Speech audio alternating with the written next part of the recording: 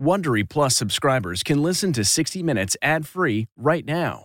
Join Wondery Plus in the Wondery app or on Apple Podcasts. The national sales event is on at your Toyota dealer, making now the perfect time to get a great deal on a dependable new SUV, like an adventure-ready RAV4. Available with all-wheel drive, your new RAV4 is built for performance on any terrain, from the road to the trails. And with plenty of passenger and cargo space, plus available tech like wireless charging, you and your entire crew can stay connected. Or check out a stylish and comfortable Highlander with 3 spacious rows of seating for up to 8 passengers. And with available features like the panoramic moonroof, you can sit back, enjoy the wide-open views with your whole family. Plus, both RAV4s and Highlanders are available in hybrid models, so no matter your style, you can drive efficiently and save on gas. So visit your local Toyota dealer and check out amazing national sales event details on RAVs, Highlanders, and more when you visit buyatoyota.com.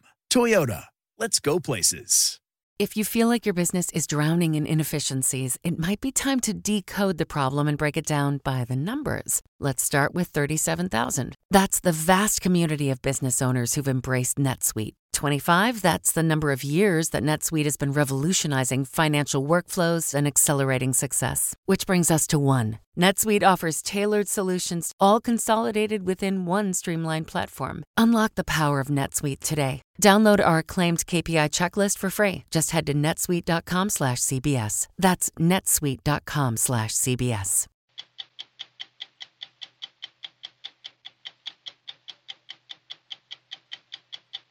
I start seeing the colors and the geometric designs, and then boom, visions began. Visions brought about by the powerful psychedelic drug psilocybin, administered by scientists aimed at helping people suffering from depression, anxiety, and addiction.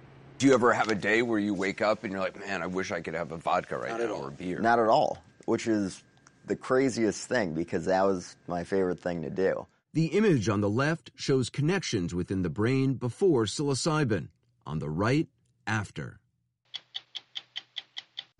Malta sits as a sun-dappled speck in the Mediterranean, a short ferry ride to Sicily and not much farther to Libya. Over the last 3 millennia, Malta has been conquered or colonized by just about every world power. Most of the 500,000 people here are Catholic, a tradition that started early. The Apostle Paul is said to have been shipwrecked here in 60 AD. But as you'll see, today the proud Maltese are dealing with accusations that are far from holy. Few people can say they have ever played at the Super Bowl. This year, Shakira added her name to that list. We went to Spain to watch the 5'3" ball of energy work, mix a new song, and keep the father of her 2 children, Barca star Gerard Piqué, on his toes. You said, I'm going to win the World Cup just to see you at the finals. Okay. Didn't you? Okay. I'm Leslie Stahl. I'm Bill Whitaker. I'm Anderson Cooper. I'm John Wertheim. I'm Scott Pelley. Those stories tonight on 60 Minutes.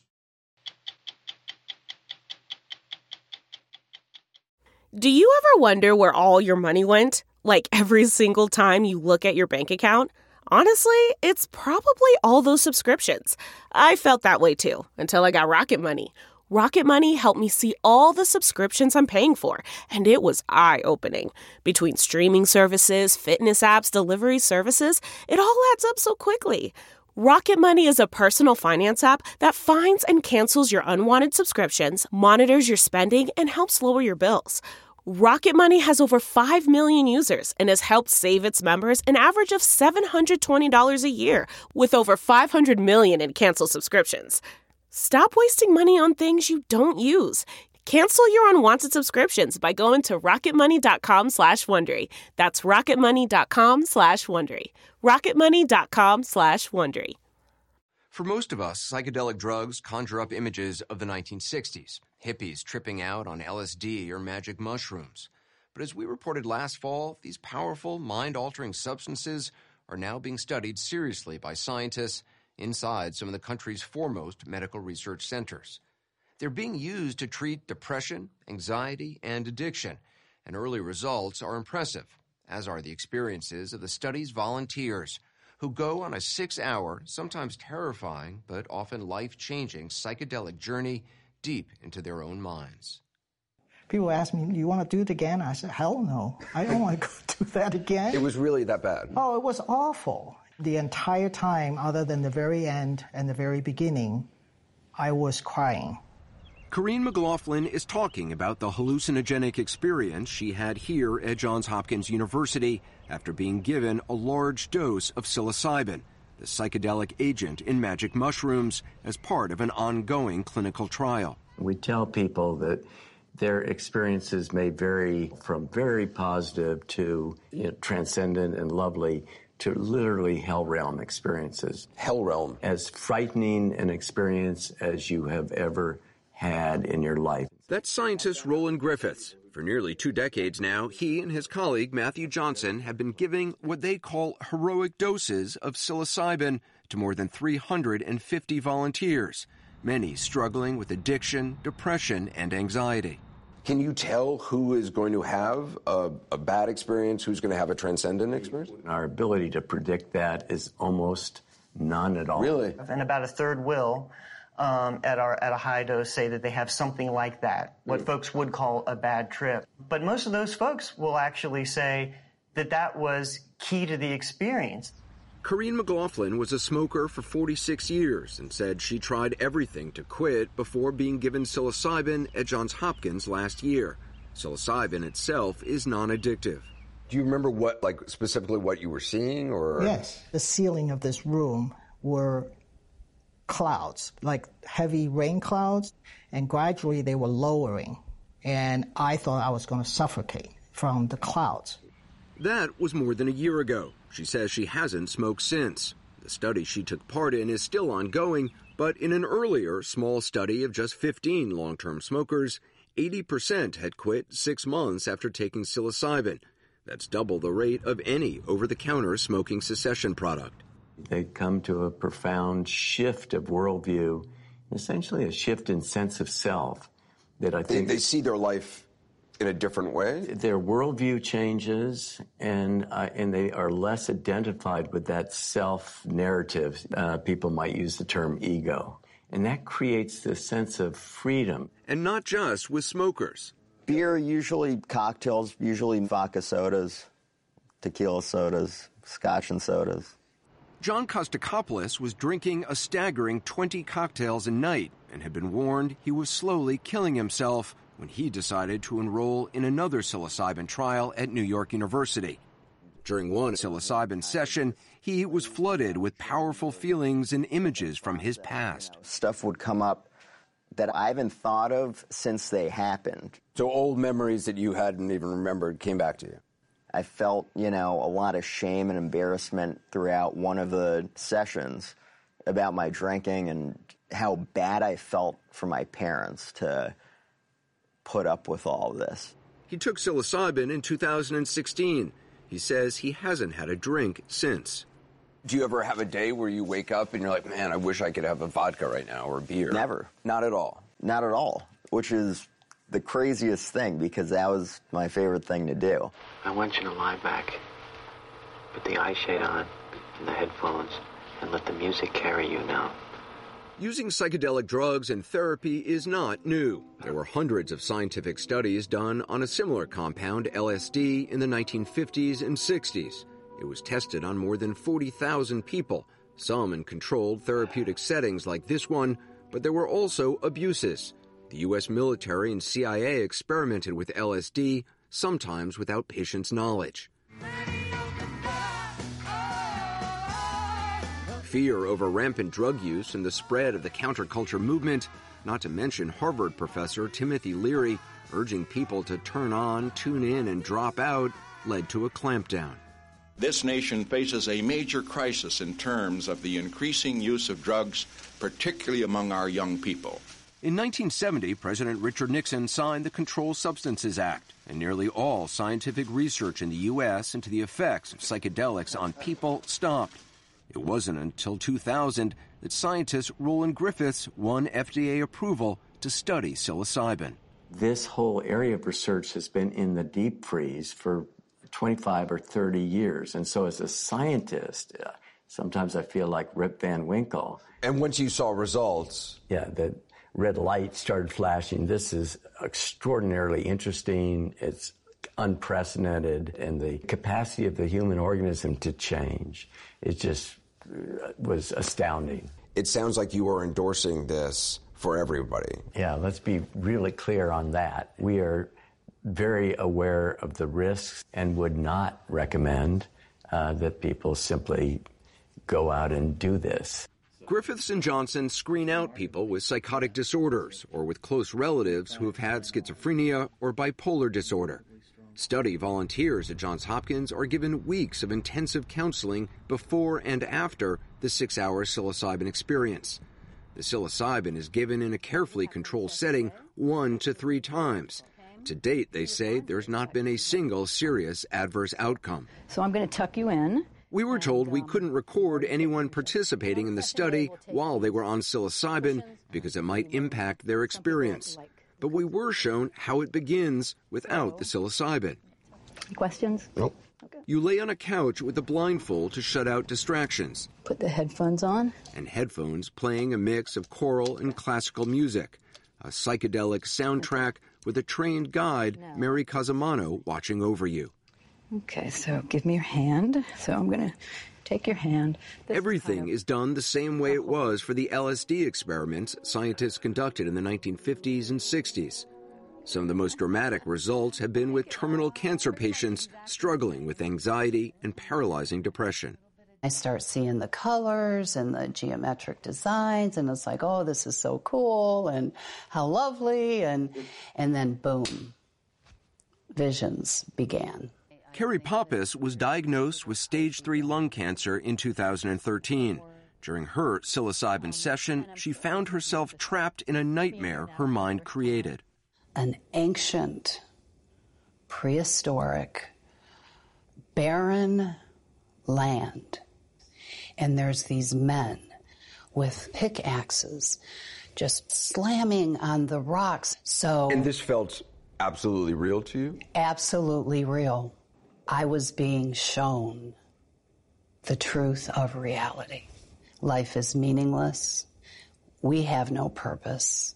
And then I look and I'm still like a witness, a beautiful, shimmering, bright jewel. And then it was sound and it was booming, booming, booming.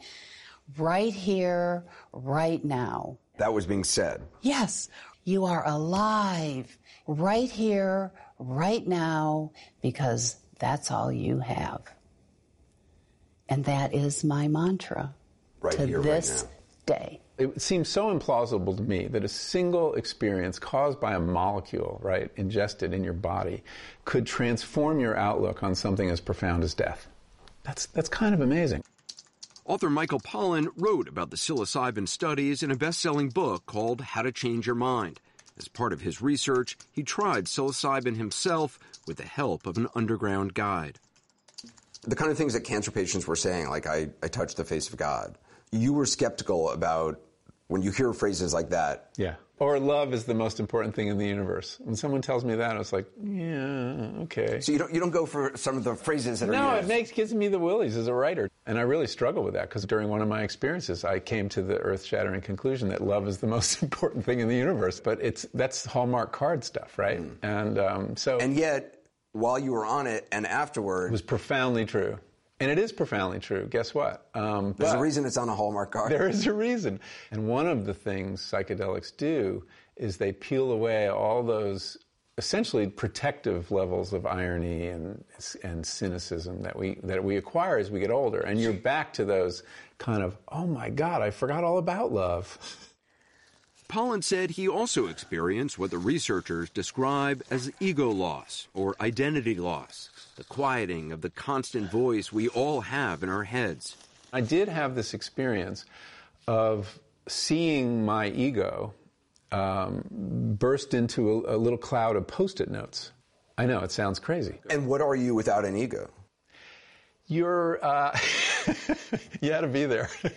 Researchers believe that sensation of identity loss occurs because psilocybin quiets these two areas of the brain that normally communicate with each other. They're part of a region called the default mode network, and it's especially active when we're thinking about ourselves and our lives. And it's where you connect what happens in your life to the story of who you are. We all develop a story over time about what our past was like and what kind of person we are, how we react. And that the fact is that interesting things happen when the self goes quiet in the brain, including this rewiring that happens. To see that rewiring, Johns Hopkins scientist Matthew Johnson showed us this representational chart of brain activity. The circle on the left shows normal communication between parts of the brain. On the right, what happens on psilocybin. There's an explosion of connections or crosstalk between areas of the brain that don't normally communicate.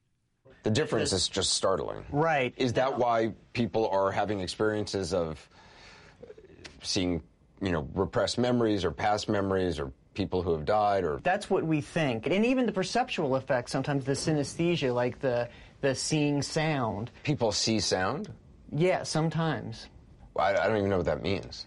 Right, yeah. It's right, yeah. Maybe the ego is one character among many in your mind, and you don't necessarily have to listen to that voice that's chattering at you and criticizing you and telling you what to do. And that's very freeing. It was certainly freeing for Carrie Pappas. Though her cancer has now spread to her brain, her crippling anxiety about death is gone. Yeah, it's amazing. I mean, I feel like death doesn't frighten me. Living doesn't frighten me. I don't frighten me. This frightens me, but... This interview frightens you, but death doesn't? No. It turns out most of the 51 cancer patients in the Johns Hopkins study experienced significant decreases in depressed mood and anxiety after trying psilocybin. 2/3 of them rated their psilocybin sessions as among the most meaningful experiences of their lives. For some, it was on par with the birth of their children. To this day, it evolves in me. It's still alive in you? It's still absolutely alive in me. Does it make you happier? Yeah, and I don't necessarily use the word happy. Comfortable. Like, comfortable. I mean, I've suffered from anxiety my whole life. I'm comfortable. That, to me, okay, I can die. I'm comfortable. I mean, it's huge. It's huge.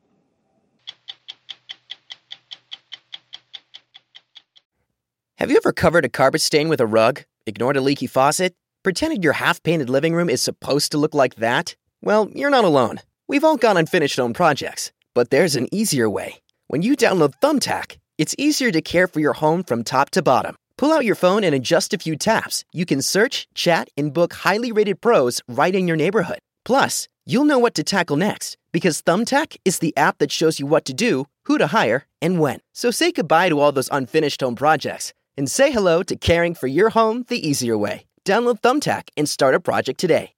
Before the coronavirus pandemic ravaged the world and battered economies, Malta, the smallest country in the European Union, was punching above its weight. As we first reported in 2018, this mere blip in the Mediterranean was home to one of the EU's fastest-growing economies, priding itself on this surge and its plucky personality.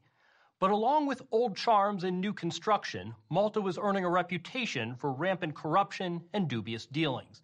And then there was the matter of the assassination of a journalist, Daphne Caruana Galizia, whose revelations cut a little too close to the heart of power. Malta sits as a sun-dappled speck in the Mediterranean. 3 small islands, a short ferry ride from Sicily, and not much farther to Libya, the southern gateway to Europe. It can be hard to get your bearings here. Over the last 3 millennia, Malta has been conquered or colonized by just about every world power, and each has left its mark. Most of the 500,000 people here are Catholic, a tradition that started early. The Apostle Paul is said to have shipwrecked here in 60 A.D. I find this to be a good metaphor of Maltese culture. Mark Anthony Falzone is an anthropology professor and local newspaper columnist. The story is that St. Paul converted the Maltese to Christianity. So that would mean that Malta was one of the first places to be converted to Christianity, even before Rome. So we would be the original and the best Christians. A small band of crusaders, later known as the Knights of Malta, fended off the mighty Ottomans in the 16th century. Under British rule, the Maltese survived more than 3,000 German and Italian bombing raids in World War II. Malta gained its independence in 1964, and since then, this country, with little heavy industry and not much arable land, has had to figure out a way to get by on its own. Remnants of its fabled past have made it irresistible to Hollywood producers. Parts of Gladiator were filmed here. Are you not entertained? And Game of Thrones.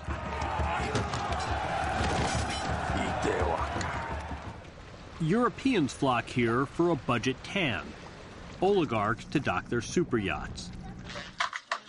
Malta's already an established hub of online gambling. No more bets. Good luck. But since taking over in 2013, the current government has sought to refashion the country as a mecca for emerging and complex technologies like cryptocurrency and blockchain. The 45-year-old Prime Minister, Joseph Muscat, is the high priest of this new gospel. Welcome to Malta. Welcome to the blockchain island. Thank you. These industries may be thriving in this sunny place, yet they're known to attract more than their fair share of shadowy people. But that's nothing new.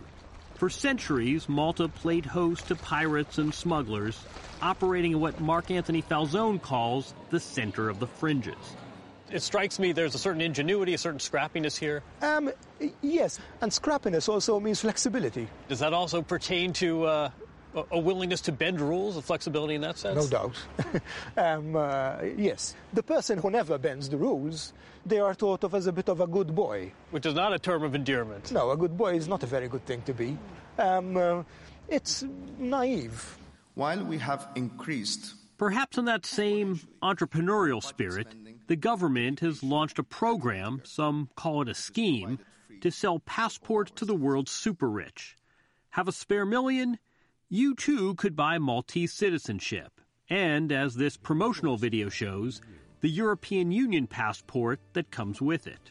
As citizens of Malta, successful applicants can enjoy visa-free access to approximately 170 countries. Who's buying these passports? The Russian tycoons, Chinese tycoons, Saudi tycoons, Nigerian tycoons.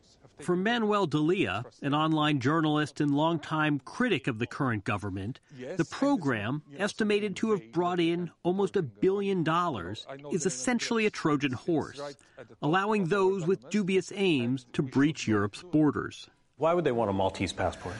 Because they want to go in the rest of the world hiding where they're really from. Maltese passports give them not only free movement for themselves through European airports, but it gives their money, their capital, free movement throughout Europe. And free movement to the United States. American airport, you've got that Maltese passport validated by the EU. You go right through passport control. Visa-free, absolutely. So that's a big reason to have it. Applicants to the Golden Passport program, as it's come to be known, are supposed to show that they've established residence in Malta for at least a year. But when we checked the listed address for a Russian tycoon, it led us here. Down there in the basement. To a modest suburb and rundown basement apartment that had been divided in two. Let's just call this what it is. This is a fraud. It is a fraud. It's a fraud. What's worse is perpetrated by the state. It's not just sanctioned by the state. There are other countries in Europe where money can get you a passport, but in tiny Malta, it has helped contribute to the economic boom. And yet, if Malta is suddenly flush with cash, in other ways it's bankrupt. At least according to journalist Daphne Caruana Galizia, who spent years chronicling organized crime as well as high-level corruption for Malta's major newspapers and then on her blog, Running Commentary. When she launched the site in 2008, her son Matthew says it quickly turned into a must-read. How would you describe her blog, Running Commentary, to someone that hadn't read it before? It was completely revolutionary. She became known simply as Daphne, and just as quickly became a reviled figure in some corners of Malta, vilified by government officials, subjected to libel suits, and to death threats. Do you ever think to say, Mom, you got to stop the blog, you've got to stop poking and provoking, this is getting dangerous? Of course she felt fear, and you could see it. She knew that the powerful people that she was writing about were closing in on her. They were using every possible means to shut her down. She knew that, and that frightened her deeply. Then, on the afternoon of October 16, 2017, Matthew was sitting across from his mother at the dining room table in the family home as she finished a blog post. "There are crooks everywhere you look now," she wrote. "The situation is desperate." Just before 3 p.m., she left the house to go to the bank. And then what seemed like 30 seconds later, I hear the explosion. And it was just so loud. Daphne's car made it less than a mile down the road through the valley when a powerful bomb placed under her seat was detonated, sending thick black smoke into the air. Matthew ran toward the wreckage. So you think this is where... I think this is where the bomb went off. It's been marked by the forensic team. And this is where a lot of the flesh and metal and plastic was. The car ended up in a field 100 yards away, consumed by a fireball. Matthew's first instinct was to try and get his mother out. I remember walking up to the driver's side and just seeing fire. I didn't see anything else inside the car. There are a lot of ways to kill someone. What do you think the significance of a car bomb this powerful was? Obviously, it was a way of killing my mother, a way of sending a message to us, to our family, and a way of sending a message to anyone else who was thinking of doing anything about the really grand corruption in this country. This was a symbolic gesture. It was. For the mourners who attended Daphne's funeral, her assassination was symbolic of just how corroded Malta had become under a government that she claimed doesn't just tolerate corruption, but encourages it. The list of scandals she exposed and relentlessly pursued is too numerous to catalog here, and includes allegations of cronyism, bribery, and money laundering. But there's one revelation that stands out, involving a murky Maltese bank recently shuttered by European authorities. It allegedly held accounts for some of Malta's most well-connected, including the Prime Minister's Chief of Staff, Keith Schembri. As Daphne chronicled, Schembri is alleged to have taken kickbacks for brokering Malta's billion-dollar national energy deal and for taking payoffs to help Russian millionaires snag those coveted Maltese passports. Keith Schembri is still in business. He's the Chief of Staff of the Prime Minister. He's the most powerful man in this government. He went to work today. With this cloud hovering over him. Well, this is what impunity is about. This is why I'm angry. Schembri denies any wrongdoing, but leaked findings into the passport kickback allegations by Malta's own financial watchdog determined that there was, quote, reasonable suspicion of money laundering and/or the existence of proceeds of crime. Maltese justice officials are looking into both sets of allegations. What's more, there have been multiple inquiries by European authorities, all raising serious questions about corruption in Malta. We put all this to Glenn Bedingfield, a local member of parliament and former advisor to the Prime Minister. What's your level of concern? I don't have any concerns. You have no concerns about corruption? No, because I think that there is a smear campaign trying to hit the government. All of this is a politically charged smear campaign. It is a politically charged smear campaign. The EU, yes. The European authorities. The EU. Can you quote from an EU? I can quote from an EU report right now. This is Ana Maria Gomez, an MEP. Ana Maria Gomez. We are taking up Malta in the European Parliament. When we met her, Ana Maria Gomez was a Portuguese member of the European Parliament, leading an EU inquiry into the rule of law in Malta. She was part of a growing chorus of officials who see the country as a problem child on the continent. The system is basically flawed because the Prime Minister ultimately controls the Attorney General, who also controls the police. Nobody is being tried. And, of course, the sense of impunity is being fueled by this fact. And it affects us all. Something's rotten in the state of Malta, I hear you say. Yes, and such a beautiful island and such a great people, such a proud history. But I must say that at the moment, indeed, the political atmosphere is rotten. We repeatedly asked to speak with Prime Minister Muscat, but were told he didn't have time. Instead, the government put forward the finance minister, Edward Cicluna. Can you not see how people looking at Malta from the outside really wonder about integrity and corruption here? It is not that picture you're depicting. It looks bad, but it's not. I want to be clear. This is a depiction based on multiple different authorities inside in Europe. They're all allegations. They're allegations that have come out of investigations. These aren't ad hominem attacks. I'm not trying to downplay allegations. Allegations are serious, but they're still allegations. It's up to the courts and their procedures and their experts to decide. The supporters of Daphne Caruana Galizia have no faith in these experts and procedures, especially when it comes to solving her murder. After a high-profile government raid nearly 2 years ago, 3 men were detained, figures she didn't know and never wrote about. But few doubt the assassination was ordered by one of her many powerful enemies. How will you know when you have justice? When all the corrupt people that she was reporting on, treating our country as a gigantic trough which they're feeding from for years, when they've paid the price for that, then there will be justice for my mother's stories. But there also has to be justice for her murder too. The old ramparts designed to protect Malta from conquest and colonization still stand tall. But outside forces that once might have invaded the country now look on with concern, waiting to see whether Malta can confront itself and move in from the center of the fringes. Since we first broadcast this story, Joseph Muscat, Malta's prime minister, resigned in disgrace amidst a firestorm over his handling of the investigation into Daphne's death. His chief of staff, Keith Schembri, left too. And one of the wealthiest men in Malta with close ties to the Muscat government has been arrested. His business dealings had been a target of Daphne's investigations. June's Journey is a fascinating hidden object mystery gaming app where you'll play as June Parker, tasked with a daunting obligation: solve your sister's murder. Set in the 1920s, the era of glitz and glam, this family mystery is one for the ages. Everyone's a suspect until your investigation determines otherwise. The clues are all around you, hidden within tricky twists and turns. You'll collect detailed information about each character in your photo album where you'll comb over every detail. You can even join a detectives club to chat and play with others or against them in the Detectives League. With hundreds of puzzles to solve, you should probably get started today. Discover your inner detective when you download June's Journey for free today on iOS and Android.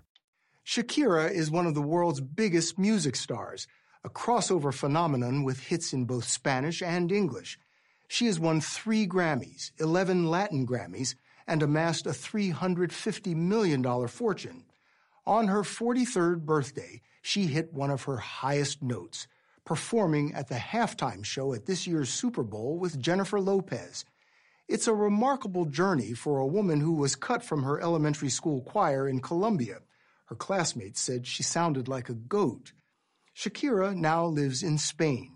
We went to see her there, and as we first reported in January, found an artist bristling with restless energy and drive that sometimes torture her, but always propel her, lifting her to one of the biggest stages in the world, the Super Bowl in Miami. 2 months before kickoff, Shakira lit up center court at the Davis Cup tennis tournament in Madrid with the kind of full-throated, hip-thrusting performance that has electrified audiences for more than 2 decades. This was her first live performance in more than a year, a warm-up for the Super Bowl, and a showcase for the distinctive music and eye-catching moves that have catapulted her to one-name international pop star status. Shakira fills huge stadiums around the world. Her devotees cry out, sometimes just plain cry, to hear hits like Hips Don't Lie.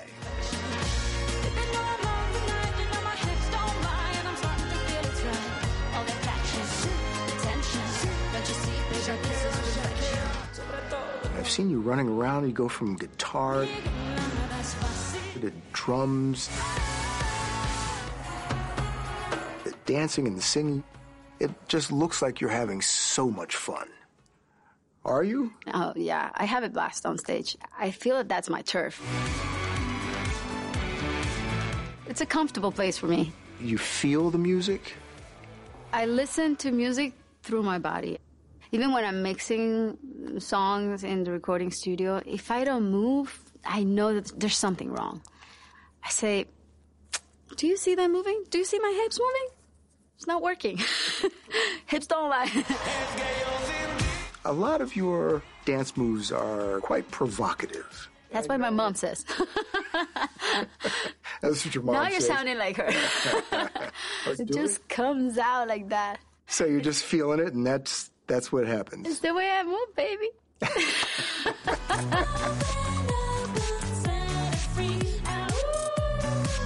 When it comes to her moves and her music, Shakira leaves nothing to chance. The Davis Cup performance in November was just 8 minutes. She spent a full month rehearsing.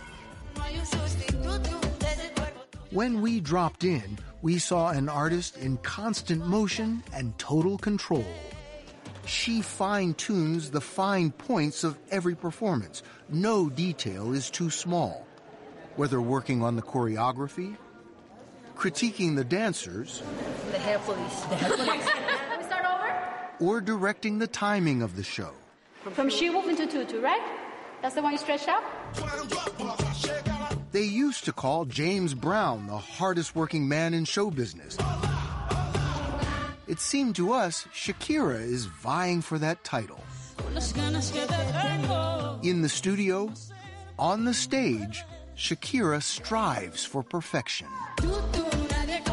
I can't really be hard on myself, wanting it to be 100% perfect, but I know perfection doesn't exist, but it's a lesson I haven't quite learned yet.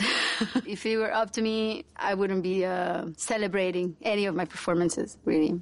None of them? None of them, no. There's always something that I wish would have been done differently and that I could have done better. Where she sees imperfection, her multitude of fans see incandescence. She has sold 80 million records worldwide. 5 albums cracked the U.S. Billboard Top 10. She writes or co-writes nearly all her songs. What does creating the music do for you? Sometimes it saves me a visit to a shrink. Literally. It's cathartic? Such a therapeutic, cathartic vehicle, for me to express my thoughts, my angst. Sometimes I'm just restless, and I don't know what it is. And I think what I just need is a piece of paper and a pen or my computer and just start writing. And then being able to put music to those words is something really beautiful, I guess. Her distinctive sound is a blend of the music and colors of home, the coastal Colombian city of Barranquilla, a melting pot of cultures, indigenous, European, African, Middle Eastern. I have a little bit of everything in my blood. You mix all of those elements with your dance and the sounds of your music? When I was a kid, I wanted to be an anthropologist. I guess that somehow I'm kind of vicariously being one through my music. One of her biggest hits, Waka Waka, the anthem for the 2010 Soccer World Cup, had African roots. There are songs that make you feel like a dog biting your own tail. You never figure it out. And there are songs that are so easy that just come to you. Songs like Waka Waka, for example. That came to you easily. The music and the lyrics came to me at the same time. You're a good soldier, choosing your battle. You're a good soldier, choosing your battles. Pick yourself up, dust yourself up, back in the saddle. I'm like, I need a paper and a pen. A paper and a pen, someone. Run! Waka Waka hit #1 in more than 15 countries, racked up more than 2.5 billion views on YouTube, and it swept Gerard Piqué into her life. And it's Gerard Piqué! The Barcelona soccer star was one of several World Cup players who appeared in the music video. For me, it was like very shocking. I had to dance. I'm not. Well, that's not dance. Going like this. No, That's not dancing. I had to do some some movement. Yeah. The waka? You had to do the waka waka movement. And for me, it was ridiculous. But his 1-second cameo was enough to catch Shakira's eye. I wasn't a soccer fan, so I didn't know who he was. But when I saw the video, I was like, that one's kind of cute. And then someone decided to introduce us. Yeah. The couple now has 2 boys, live in Barcelona, and have enough combined star power that Forbes magazine named them one of the most powerful couples on the planet. For all intents and purposes, you two are married. But you're not, We're not officially married. To tell you the truth, marriage scares the out of me. I don't want him to see me as the wife. I'd rather him see me as his girlfriend. Exactly. His lover, his girlfriend, like a little forbidden fruit, you know? I want to keep him on his toes. I want him to think that anything's possible depending on behavior. Anything's possible should be the mantra for Shakira Isabel Mubarak Ripoll. At 10, she entered a singing contest and won. At 13, she signed her first record deal. 5 years later, she was one of the biggest rockeras, rock stars, in Latin America. But she craved a broader audience. So she learned English, studied the lyrics of Bob Dylan and the poetry of Walt Whitman, and at age 24 was blasting up the U.S. charts with a new look and a new song. What made you believe you could make it in the United States? Destiny? I had no doubt in my mind. I had visions of what was going to happen to me since a very early age. It was a steady rise until 2018 when she ran afoul of Spanish authorities over when she took up residence and how much tax she owes. She is paid about $16 million while she fights the assessment. It's a staggering sum that would have been unimaginable to a young Shakira. When she was 7, her father's jewelry business went bankrupt. The family went from middle class to poor overnight. What impact did that have on you? Oh, a tremendous impact. It was really important to me to vindicate my family's financial situation and social status, and to a point that it became an obsession to me, a healthy obsession, I would say, you know, to succeed in life, to bring my dad and my mom out of that precarious situation. I think that I would not be the same person if my dad hadn't had that financial setback. Her father scraped together the money to keep his bookish daughter in Catholic school. At 18, with money from her first hit album, she started a foundation to educate disadvantaged children. Why'd you do that? You were a kid yourself. I was a kid myself. I grew up witnessing that many kids my age, many kids just like me, instead of going to school, were sleeping barefoot in the park. Hola, ¿cómo están? She has built 6 schools and educated 23,000 children in Colombia. She's considered a global leader on education who lobbies presidents to invest in early childhood development. I've always been convinced that my purpose in life is not to shake it endlessly, you know. I had to, there's got to be so much more to it, you know. My musical career has served as a vehicle to work for children, which is the project of my life. Changing lives, creating music. She says she's as driven as ever. She was working on her latest hit.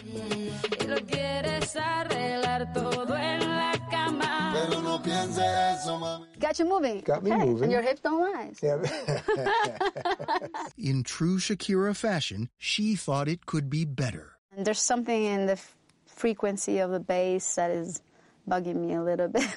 I was just feeling it as I was listening. Pop star, mother, philanthropist.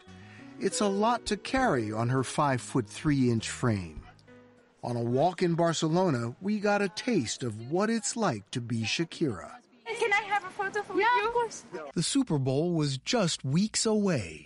You'll see me in all my splendor, meaning I'd be like stressed out. That, she told us, is part of her process, her drive for perfection, which is taking her all the way to the Super Bowl. I know that was in my to-do list. So February 3rd, I'm going to go check. You said you like your music to say something. What will be the message that you will send in your Super Bowl performance? I think the message is going to be, listen, I'm a woman. I'm a Latina. It wasn't easy for me to get to where I am. And being at the Super Bowl is the proof that everything is possible. That the dreams of a little girl from Barranquilla, Colombia, were made of something, of what dreams are made of. And I'm going to be there giving it all.